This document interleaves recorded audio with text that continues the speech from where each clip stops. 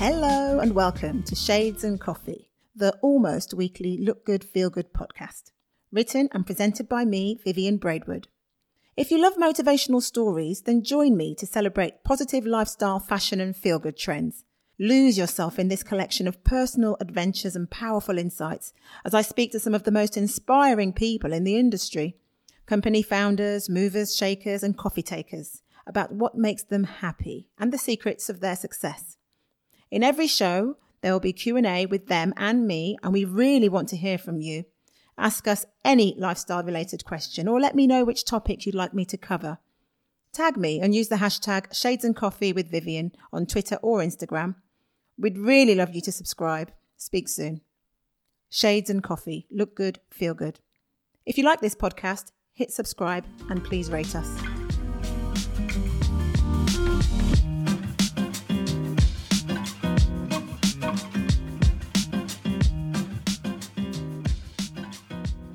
My guest today is a self-taught British perfumer who made candles and perfumes as a child growing up in Cheshire and is now one of the world's leading fragrance experts. She's known for using ingredients that are exceptional, unusual, exotic and often discovered during her extensive travels to far-flung corners of the world. The perfume brand is Ormonde Jayne, and I'm very excited about her new range, La Route de la Soie, comprising of 7 new fragrances. These perfumes take you on an exquisite journey along the Silk Road, and the entire collection will go on general release this autumn. I've just been introduced to the first 4 and I'm instantly hooked, intrigued and transported away to somewhere heavenly. I'm ready to explore. Please welcome founder and creator, Linda Pilkington. Good morning. Hello, can you hear me? I can see you, I can hear you. Good morning, how are you? Excellent. You just returned from holiday, I believe? Just had 7 days away, which was really, really great. It was just what the doctor ordered, because we've all been home since March. Yes. So, the boys were going a bit stir crazy. So we went off, did lots of water sports, read lots of books, and it was just lovely. Oh, good. Excellent. Yeah. So Ormonde Jayne is celebrating its 20th year. Congratulations. I'm guessing. Thank you. You're welcome. I'm guessing this year is probably very different to previous years. Yes, that's quite an understatement. I have to say the boutique's suffering quite a lot at the moment because, of course, there's no tourists. A lot of the offices around Mayfair and Berkeley Square, a lot of people are working from home, so there's no footfall. So we've had to adapt very quickly. The company is run by myself and my chief operating officer. We're quite nimble. We're quick off our feet. This year, for the first time, we did an actual perfume launch via Zoom all around the world. So it's a new world for me too. You have to go with the flow, really. You do, and adapt. And how was the launch received? If you compare prior years when you were physically able to go there, how was the launch received using the new medium? Well, quite extraordinary, actually. So some markets have done extremely well. For example, Hong Kong and some online companies have done extremely well. I think Russia and America are behind on sales, but the rest of the world, especially Asia, Vietnam, going out towards the Far East, they're absolutely, holding their own. Oh, fantastic. And your story, Linda, is quite inspirational. So something that started out as a hobby, I understand, at the age of around 12, a passion that you've cultivated into a very successful business venture. It's clear to anyone and everyone that meets you that you absolutely love what you do. I mean, what inspires you to innovate and create as you do?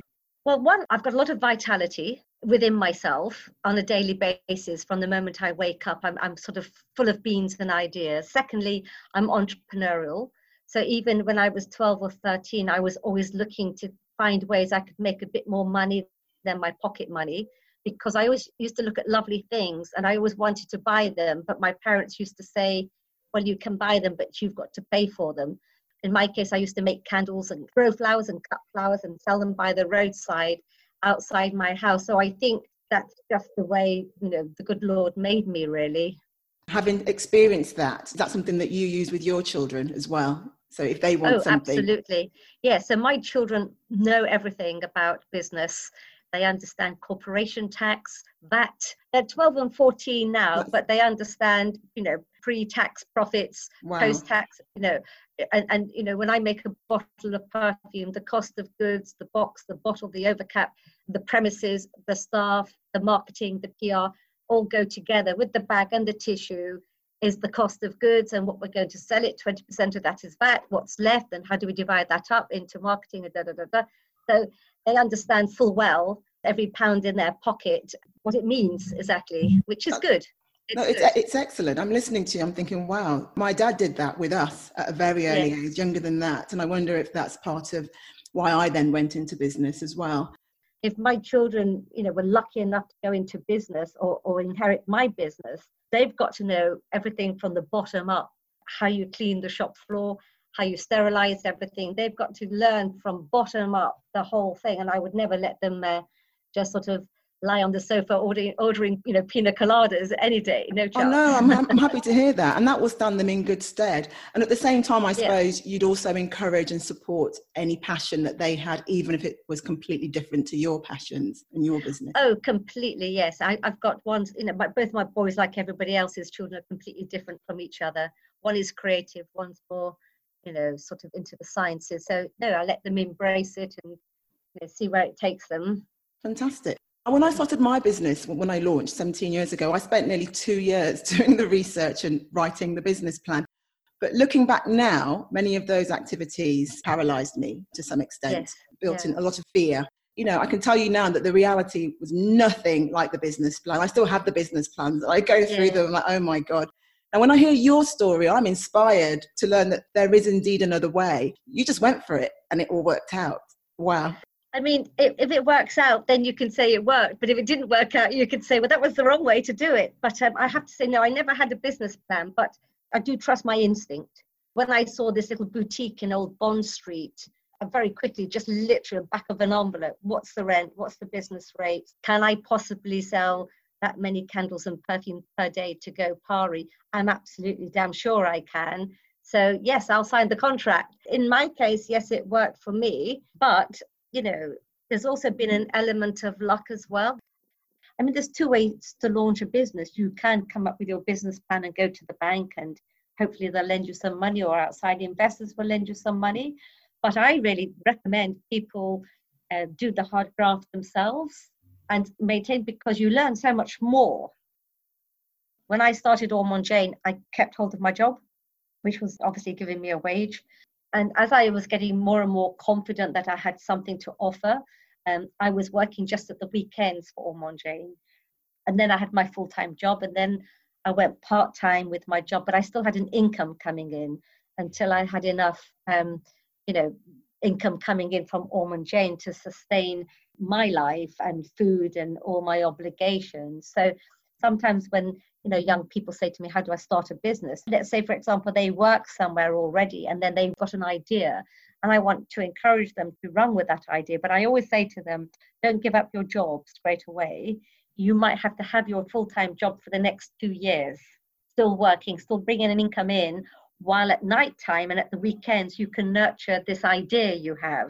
That's really good advice. I mean, and that's exactly what happened with me. I was still working full time whilst, the 2 years that it took to do the research, to put the business plan together, etc. That's what you have to do. No, you're quite right. And it's difficult to juggle, but the passion that sustains you. I mean, I'm speaking with you now, we're doing it over Zoom, but the energy, I can see it. You're still passionate. When you're launching the business, that passion times 100, and that will carry you through the sleepless nights. That will carry you through, absolutely. And whatever you need to do. And it's so worthwhile. Yeah, that's true. That's very true. Now, I love the way that you problem solve and innovate. I also love that you try to see things as they are without immediately labeling, so that you can then experience, whatever that thing is and work out, okay, what do I do with this? For instance, you pioneered a gender-free perfume collection in, I think, 2007, at a time when the male-female distinction was part and parcel of the consumer experience. From my research, that came about from a customer complaint, I think. How did you go from that to gender-free collection? That's just amazing. 2 customers complaining really almost back to back, about 3 weeks apart. And one was a gentleman who came in. He picked one of our most feminine, delicate, light florals. It's a very pretty, fragrant San Paquita. And I was wondering if I should say something to him, but I was thinking to myself, well, who am I to tell this person what they should be wearing? If he likes it, what's that going to do with me? You can hear your mind ticking over, can't you? And you want to say something, but then you have to think about what you want to say, and then you think it doesn't sound right. And then about 3 weeks later, a gentleman bought a rose perfume from Harrods. He loved it. When he got back home, he went onto our website, ormonde.com, and then he could see that the perfume he had bought was under the female category. Right. And he was furious. He phoned me up and he said, obviously your staff just wanted to sell a perfume and they didn't bother to tell me it was a lady's perfume. I wanted to say to him, look, I do apologize, but in all fairness, you like the smell of it on your skin. Why shouldn't you wear it? And I said, tonight I'm going to phone up my guy that does the website, and I'm going to change it all and take out the female male and make it gender free. And I'm going to retrain all my staff to say anybody who comes into the boutique, first of all, they should all be treated the same. Everybody should be treated like a VIP because they've actually even bothered to come to our boutique. We should be grateful for that. And so we just reviewed the whole training program, and I said to them, from now on, there is no male or female fragrances. We're going to coin the phrase gender free, which took a few nights of thinking how we could say sort of unisex in a more, slightly more sophisticated way. And then I said, and I want everybody treated exactly like a VIP A1 celebrity, no matter what they look like, no matter if there's some, scruffy with dirty shoes or whatever. I don't want anybody to be judged. I want everybody to be treated exactly the same. And it became part of the training program. Your response to that, this is 2007, and your response to the complaint is incredible. It just isn't something that people would do. The way that your mind works, you're obviously very open-hearted. I'd like to know that particular client, what was his response? Did he think, okay, yes, I like this perfume and I'm going to keep it? Yeah, no, well, I think that's the key to our success.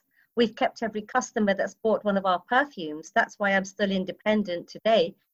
I enjoy listening to my clients, because that's the feedback from your client is more important than anything, really, isn't it? Yeah, no, I get the sense that you really do listen and you hear people, and that you have a very open heart, alongside your business head. For me, the wider context was you pioneered this whole debate about the power of perception. So this particular client, was happy. I love this scent. Suddenly a label, something that he read online, female, women's perfume. He thought, I don't like it. And there's that whole debate which society's having now, which you thought about almost a decade and a half ago. And it's incredible because I know that personally, there are many times when my heart has said, this is what I want to do.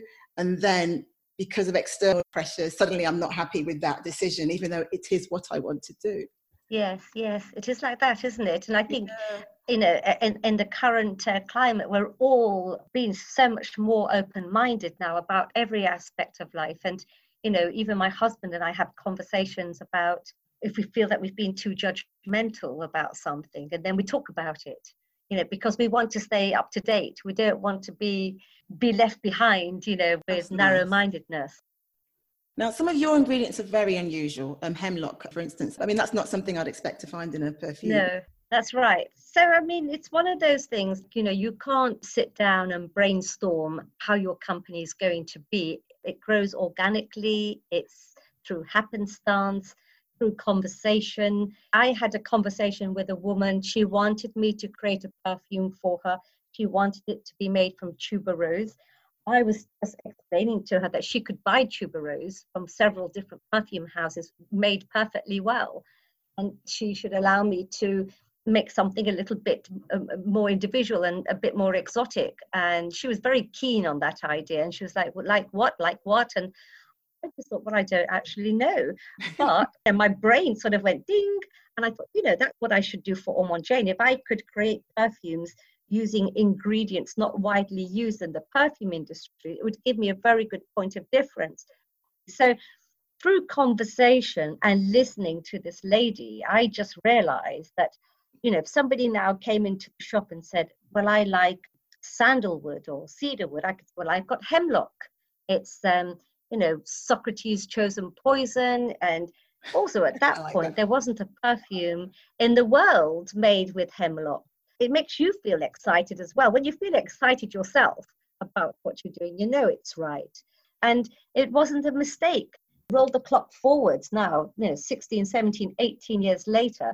And these perfumes like the oud, when I introduced oud into the market, hemlock, taif, they've all become confirmed categories in the perfume world. All the other houses have embraced this and made it literally a new category of perfume. I didn't know it was going to be that successful, but as time went on, people wanted to know, what is this oud? Can you act as a consultant for us? Just to see that becoming part of the perfume industry, makes me very happy and proud that, I've done something so you should be. Yes, you pioneered and it's been embraced by the entire industry. It's been embraced. And globally. I never thought that Europeans would like this type of perfume, but it turns out they do. I've got an oud dealer from Cambodia that I deal with, and we always have it tested for purity and make sure that it's, the real deal. It sounds like a drug deal. I was thinking that when you were saying I have an oud dealer in Cambodia. They can cut it with other cheap oils to make it, stretch it out. So you've got to be very careful, but I trust him completely. To travel to these far-flung and barely known places suggests that you have a spirit for adventure and a fearlessness of sorts. How did you choose each destination, and how did each destination in turn inspire you to create new fragrances? When it came to places like going off to Laos and like northern Thailand, I did take my husband with me because I was going to a park where there actually isn't a hotel.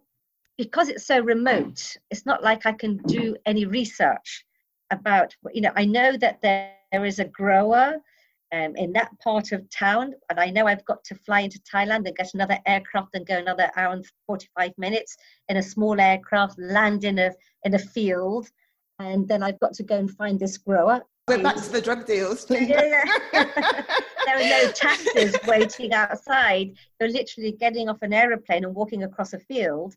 Wow. So, it's in that moment you just say to yourself, okay, I need to have, somebody with me because I have absolutely no idea where I'm going. So the last time we saw Linda, she was wandering off into the jungles of such and such. Yeah. So it sounds as if you do a lot of the research beforehand. So although you're traveling to all these places, when you arrive, you actually know the ingredient that you're going to research to look at, and you're just going to have a look and sort of check it out. Oh, I mean, they're expecting me. They're expecting me. They we know what we're looking for. We've talked about it, and then I'm going to go there. Right. And your new collection, La Route de la Soie, it's 7 perfumes in total. That's so four are available now. The other 3 will launch next month.